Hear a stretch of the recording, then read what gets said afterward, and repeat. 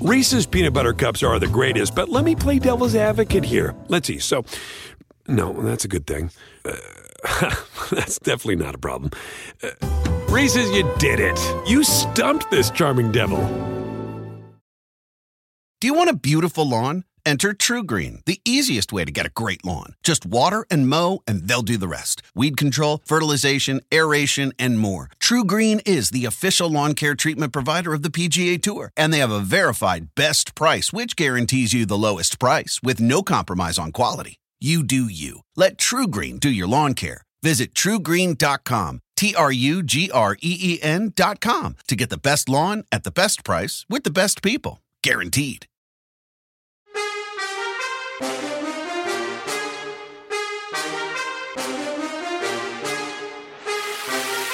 All right, welcome to Bet the Edge. I'm Jay Croucher here with Drew Dinsick. Drew, the Jokic jersey, narrowly edged out me putting up the James Harden Brooklyn Nets jersey. He's the only Harden jersey I've got. So Jokic, he gets the nod. Great night in the association. We'll get to that at the end of the show if we have time. But for now, let's bring in Brad Spielberger of PFF. Talk some NFL draft. Brad, thanks for joining, as always. Let's talk about the Philadelphia Eagles. Who I think the idea was that maybe they would regress next season just because harder schedule, and when you win 14 games one year, you don't typically win 14 the next, but seemed like they knocked the draft out of the park, and then they have the DeAndre Swift trade as well. What did you think of the Eagles draft, and do you think they're the clear class of the NFC? I mean, I think you have to. You come away with maybe the best player in the entire class from a pure football standpoint in Jalen Carter. Obviously, Nolan Smith, I think, will be a great contributor. Falls for reasons I guess we don't know yet. But the Eagles, I think, do a better job than anyone else of they play a Josh Sweat who's 270 pounds, and then they'll play a Nolan Smith who's 235. And they don't care as much about some of these kind of measurables and fit and all that. They just get good football players. And then lastly, in the secondary, maybe two impact players in Keely Ringo and the safety whose name is now escaping me, but guys that probably will play pretty early on. They might need to, which isn't a good thing. But I think they addressed a lot of quote unquote needs. They didn't really have any needs, but they did a good job. Yeah, I can't disagree with that, and I think they're the NFC favorites for a reason. The real surprising thing to me is that the margin in the market between Eagles and Niners is like this, even though ostensibly the Niners are running Sam Darnold out there to start the season, and then maybe a Tommy John repaired Brock Purdy to close the season, and yet that's your second choice. Is pretty wild. Overall, the NFC remains a vacuum in terms of true powerhouses outside of the Eagles, and I think, would you say that the NFC East is the most competitive division among the four in the NFC? Yeah, no question about it. I'm not even sure it's particularly close. I mean, I like the Seattle Seahawks a lot, but I think the Rams and Cardinals could be the worst teams in the NFL. The NFC North is going to be, the Lions are okay. I do think it's funny. Everyone is panning their draft, which long-term I don't like, but for 2023, I have no issue with. I think you get some impact players in Gibbs and Branch, and Jack Campbell, we'll see. But yeah, so I do. I think the East is the only competitive division, and I do like, Dallas is plus 175 to win the NFC East, but 7-1 right there. If you wanted to bet Dallas, you might as well just take them to win the whole conference, and I think they are probably better than that price. Yep, I like that. Well, let's talk about a less competitive division. That's the AFC South. It's always less competitive compared to any division in football. Texans, Colts, Titans, they all draft quarterbacks. The Jags obviously already have their quarterback. Now, this division largely seems like a mess, like it always is. The team that's most interesting to me, though, is the Colts, who I always come back to the fact that 12 months ago, the Colts were minus 130 to win the AFC South. And then they closed that price when the season started. Obviously, they have the season from hell. Doesn't work out in that Ryan. Now they have Anthony Richardson. But there's still talent on that team. I mean, what do you think of the Colts heading into this season? Do you think they have upside, or are they a team that's just going to be a 6 or 7 win team? I think they do definitely have upside. The weird thing for them is one of their weakest position groups last year was that offensive line, which has talent. They just did not play well. The defense is solid, although the secondary is a little bit scary. I mean, a bigger takeaway, we've talked about this before. If you want to bet them either direction, take an alt line. There is no point in betting their straightforward win total. I think you could say, all right, you know what? Richardson's going to be great as a rookie. Shane Steichen's going to scheme him up to do some easy things. Or you say, look, I like Anthony Richardson long term, but I think he's going to struggle out of the gate, and I take their alt under. I think that's, if you want to play it either direction, how you should do it. Yeah, I like Anthony Richardson long term, but I think he's going to struggle out of the gate. I mean, he's a rookie, and he's a raw rookie. The idea that the game's not going to be moving too fast for him is tough for me to believe. And oh, by the way, there's still a Gus Bradley defense on the other side of the football, which is not going to win you many games, in my opinion. All that said, biggest winners of the draft in the AFC besides the Baltimore Ravens was the Jacksonville Jaguars, and it was by default because I really don't think any of these other three teams can really threaten them. So that price only goes one way, in my opinion. But Colts kind of being in the Marvin Harrison Jr. sweepstakes, I think is very realistic. And, that maybe in 2026, this is a team that's all of a sudden, toe to toe or even better than the Jaguars. We'll see.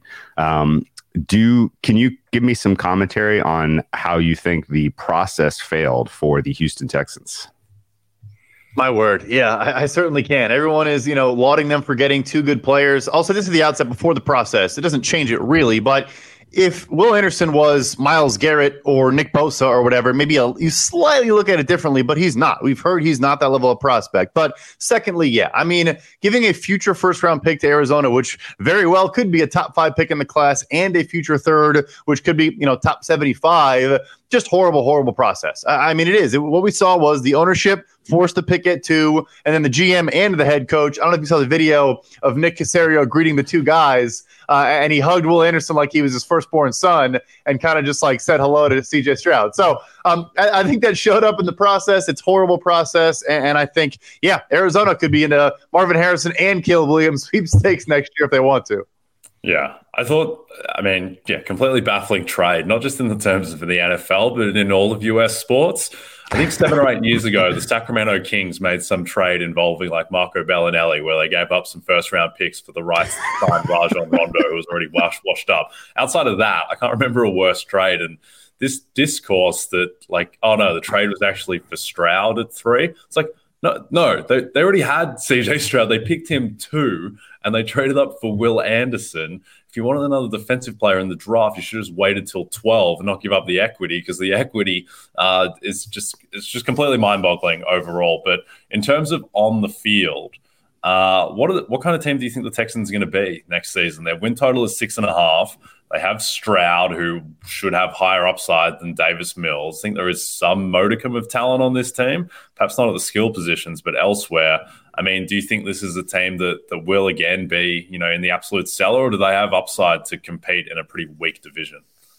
There is some upside. You mentioned the receiving talent is still near the bottom of the league, but you do get a healthy John Mechie. Awesome story. He's back from battling cancer last year, and so there's some talent. But the bigger thing for me is Stroud struggled against pressure. Always been kind of his weakness in college, outside of randomly the Georgia game. And the Texans' offensive line is pretty good, and they added some pieces in free agency. Obviously, drafted traded up for a center as well, just to continue their run of trade ups. But yeah, so I think they could be not a cellar team, but I still 7 wins to me probably seems like a ceiling for them. Yeah, I could not have said it better, honestly. 8 and 9, they're throwing parties, but oh, by the way, like, congratulations, you traded away your future to get a high floor defensive player to put yourself in purgatory. Nice job. Like, yeah. Really, in all of the free agent swings, you bring in Robert Woods and Dalton Schultz.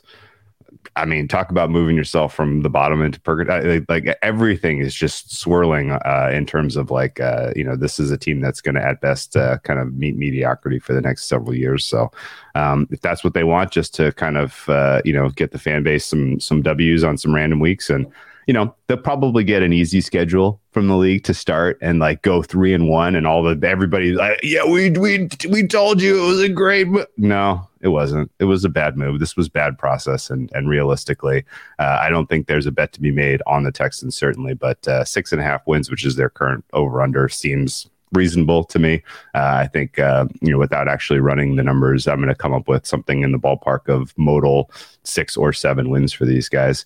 So, yeah, Jacksonville, -150. Is it a bet, Jay? It's not a very inspiring bet, is it? I mean, the Jags, it's not.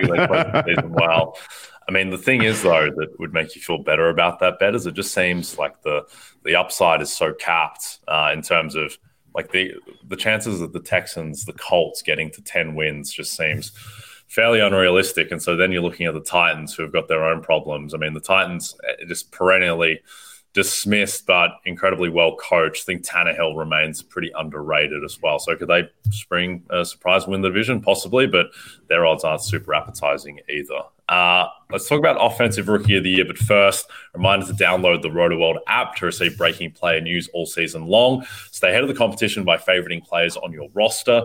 Get the latest injury updates, player news, and much more delivered right to your phone. It's available in the App Store today. Reese's peanut butter cups are the greatest, but let me play devil's advocate here. Let's see. So, no, that's a good thing.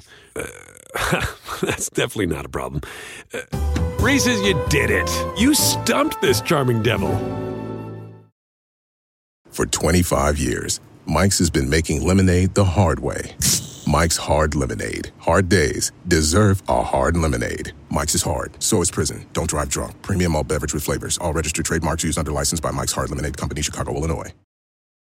Do you want a beautiful lawn? Enter TruGreen, the easiest way to get a great lawn. Just water and mow, and they'll do the rest. Weed control, fertilization, aeration, and more. TruGreen is the official lawn care treatment provider of the PGA Tour, and they have a verified best price, which guarantees you the lowest price with no compromise on quality. You do you. Let TruGreen do your lawn care. Visit TruGreen.com, TruGreen.com, to get the best lawn at the best price with the best people. Guaranteed.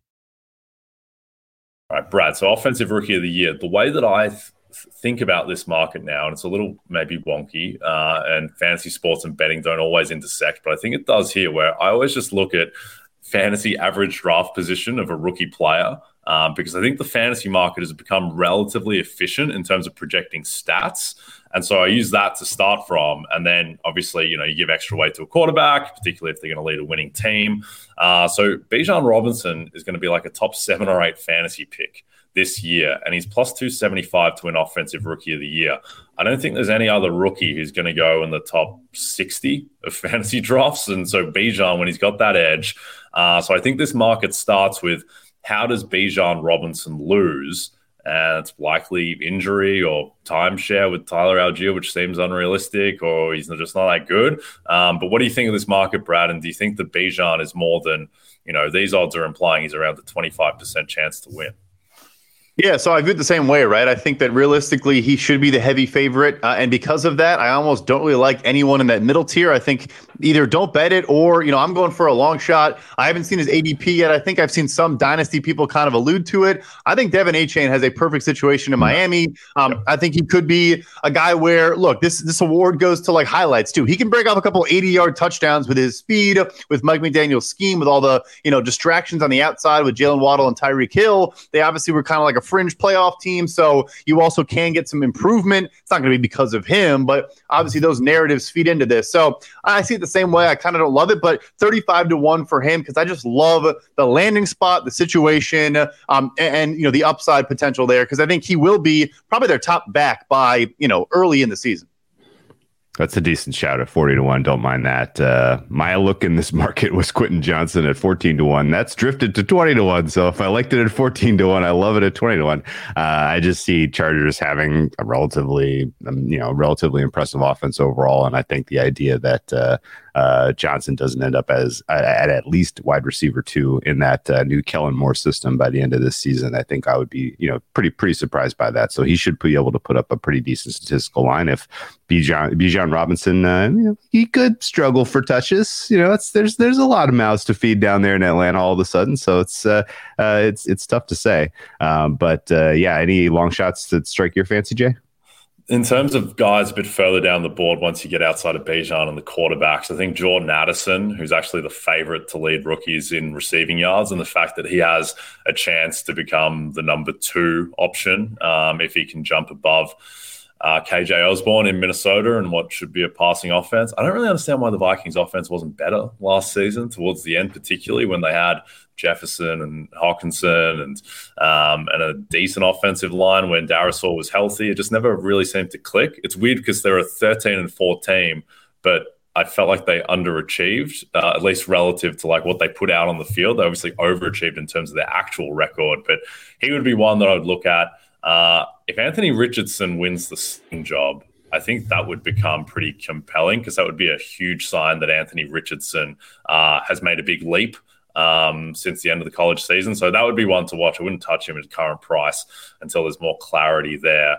But Addison would be the long shot. And then the other one is Bryce Young, who I think is just one to monitor just because, he's got a chance to win the division. I think Frank Reich is a good play caller, offensive coach, and the tiebreak typically goes to the quarterback. I think back to Herbert v. Jefferson, where Herbert destroyed Jefferson. I think he beat him 41-9 in the vote count. Now, Jamar Chase beat Mac Jones the next year, but I think there was a gap between Chase and Jones, and Chase had all the momentum. But yeah, I think the top of the board, Bijan and Bryce, and then Addison, I agree, A-Chain and Johnson as well as longer shots.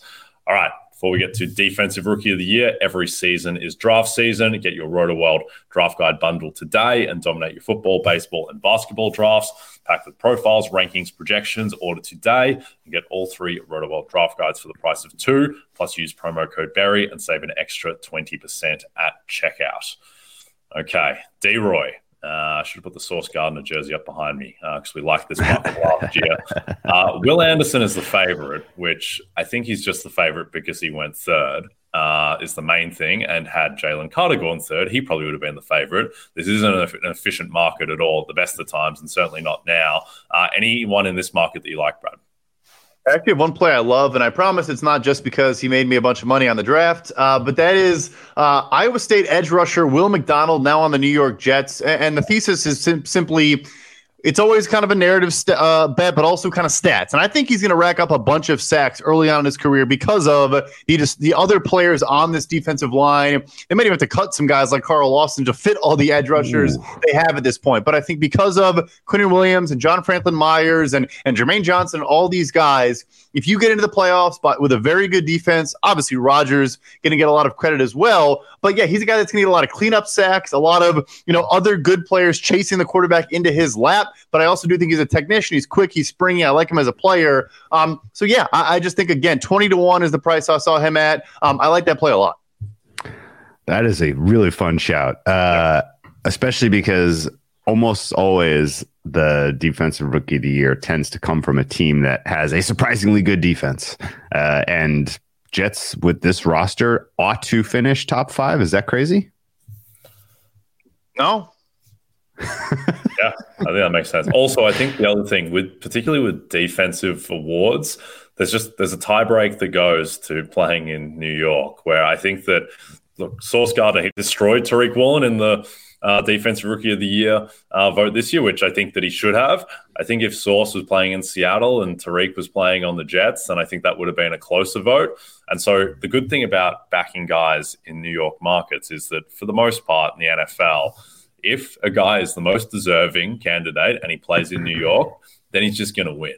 Brian Daboll, if Daboll was coaching the Seahawks, I don't think that he would have won Coach of the Year because Pete Carroll basically did the same job Brian Daboll did, and he didn't feature at all in the vote. So really like the look on McDonald. I think that's a good one. And this is a market that certainly is the one to probably pay the most attention to through the first 1-2 weeks of the season. Because last year it was clear that Sauce was going to be right in the mix, and he was 18-1 after 3 weeks when he probably should have been the favorite or the second favorite behind Hutchinson at that point.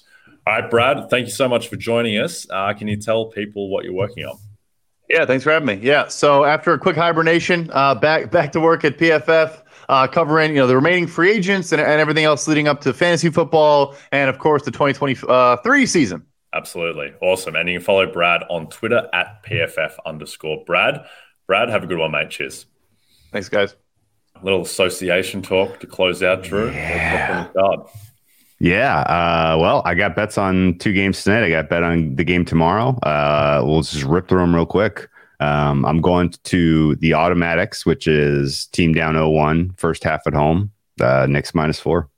Let's go Knicks. Let's make the adjustments we need to set the series back into a competitive advantage. And I think Jimmy Butler in general going to be a little bit less, a little bit less impactful in this game if he plays at all. And so, yeah, Knicks -4 first half is a good look. But in the nightcap is where I took a stronger stance. I played Lakers to win +166. I took an under position there. I think both are very fair looks. And in general, with the fatigue impact in Golden State in this one, coming off of a Game 7 with the short turnaround compared to the 2 days of rest and recovery for the Lakers. And just in general, the Lakers being a much tougher defensive team than what Golden State just faced. Golden State in general, those games flew over the totals early in that series specifically because of the Kings pace. Give me some unders. Yep, I like both of them. All right, I made a lot of bets last night in the association. I saw your tweet this morning. Yeah, and they're all based around two teams, the Nuggets and the Celtics. I don't understand the market prices on any of these outrights. I also don't understand how the Nuggets are 5-point dogs in Game 3 and +180 on the money line. They just closed -4 at home. So what? It's a 9-point swing going through 0 when the one team just lost its third best player as well. Chris Paul, Monty Williams said he couldn't push off at all off of his groin. When a guy leaves with a groin injury, pulls it on an acute movement and then is limping and then doesn't come back in a playoff game, that generally doesn't mean that he's going to play the next game. And if they don't have Paul, I mean, last night was the Damian Lee show. So I think that's it. I think the Nuggets should be more like -500 in that series. There's still some -290, but I think betting them to win the West, still +160 out there. Betting them to sweep this series at +600. I think that's a bet as well. Jokic finals MVP also. And then, we talked a lot about the Nuggets. So I think we both agree that they should be the favorites, the clear favorites in the West. This Celtics Sixers series price, I don't understand at all. Joel Embiid hasn't started running yet. He hasn't started running. Yeah. He's just going to play. He's going to play tomorrow night and just keep Joel Embiid. Like, I don't think so. The Celtics, before the game tipped off last night, some places they were like -650 to win the series, and now they're -170 off of one loss, and they're 9.5-point favorites in Game 2. And Embiid, it doesn't seem like there's any hope that he's going to come back and be Joel Embiid. Like, he'll probably come back, but I don't think he's going to be close to the guy that he was all season. So I back Celtics -105 East because I think on average they're going to be They're going to be like -700 in the Eastern Conference Finals against this Miami team or against the Knicks. Like, they were just -1200 against Atlanta, who I don't think are that much worse than the Heat in their current state, who are favorites to win that series. So I parlayed Nuggets and Celtics together at +110 to win the series.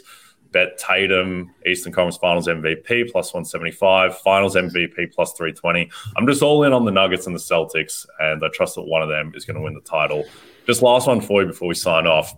I think the market is just completely wrong on the way that it is breaking down MVP equity between Tatum and Brown. Yes. It's saying that it's like 70% Tatum, 30% Brown. I think Tatum's closer than 90%.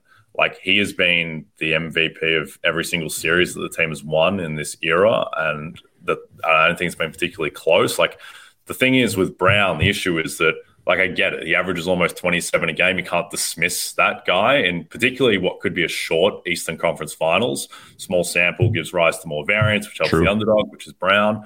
But I think it should be like 85, 14, and 1. I'd probably need 100 to 1 to back the field and the Celtics to beat one of those guys.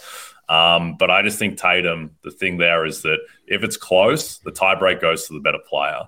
And Tatum is the better player. He's regarded as such. So Brown needs to materially outplay him in a series to win MVP off of him. And the odds of that, I think, are pretty long.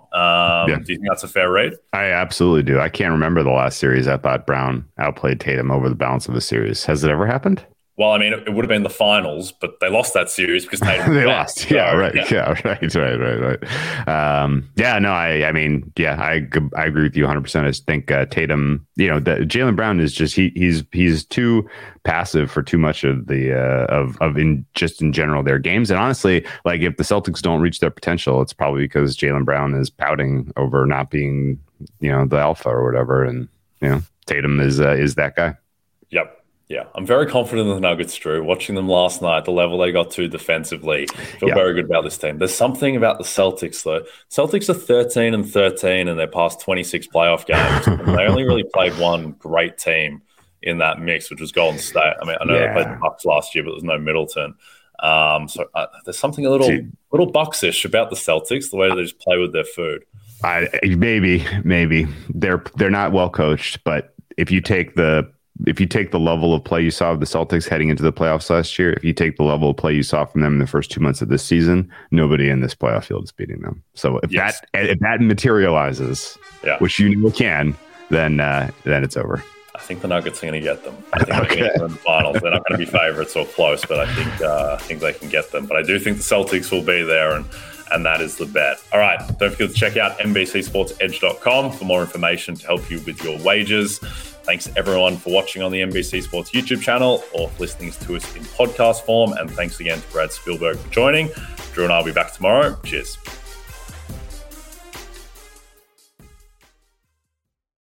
Reese's peanut butter cups are the greatest, but let me play devil's advocate here. Let's see. So, no, that's a good thing. That's definitely not a problem. Reese's, you did it. You stumped this charming devil. For 25 years, Mike's has been making lemonade the hard way.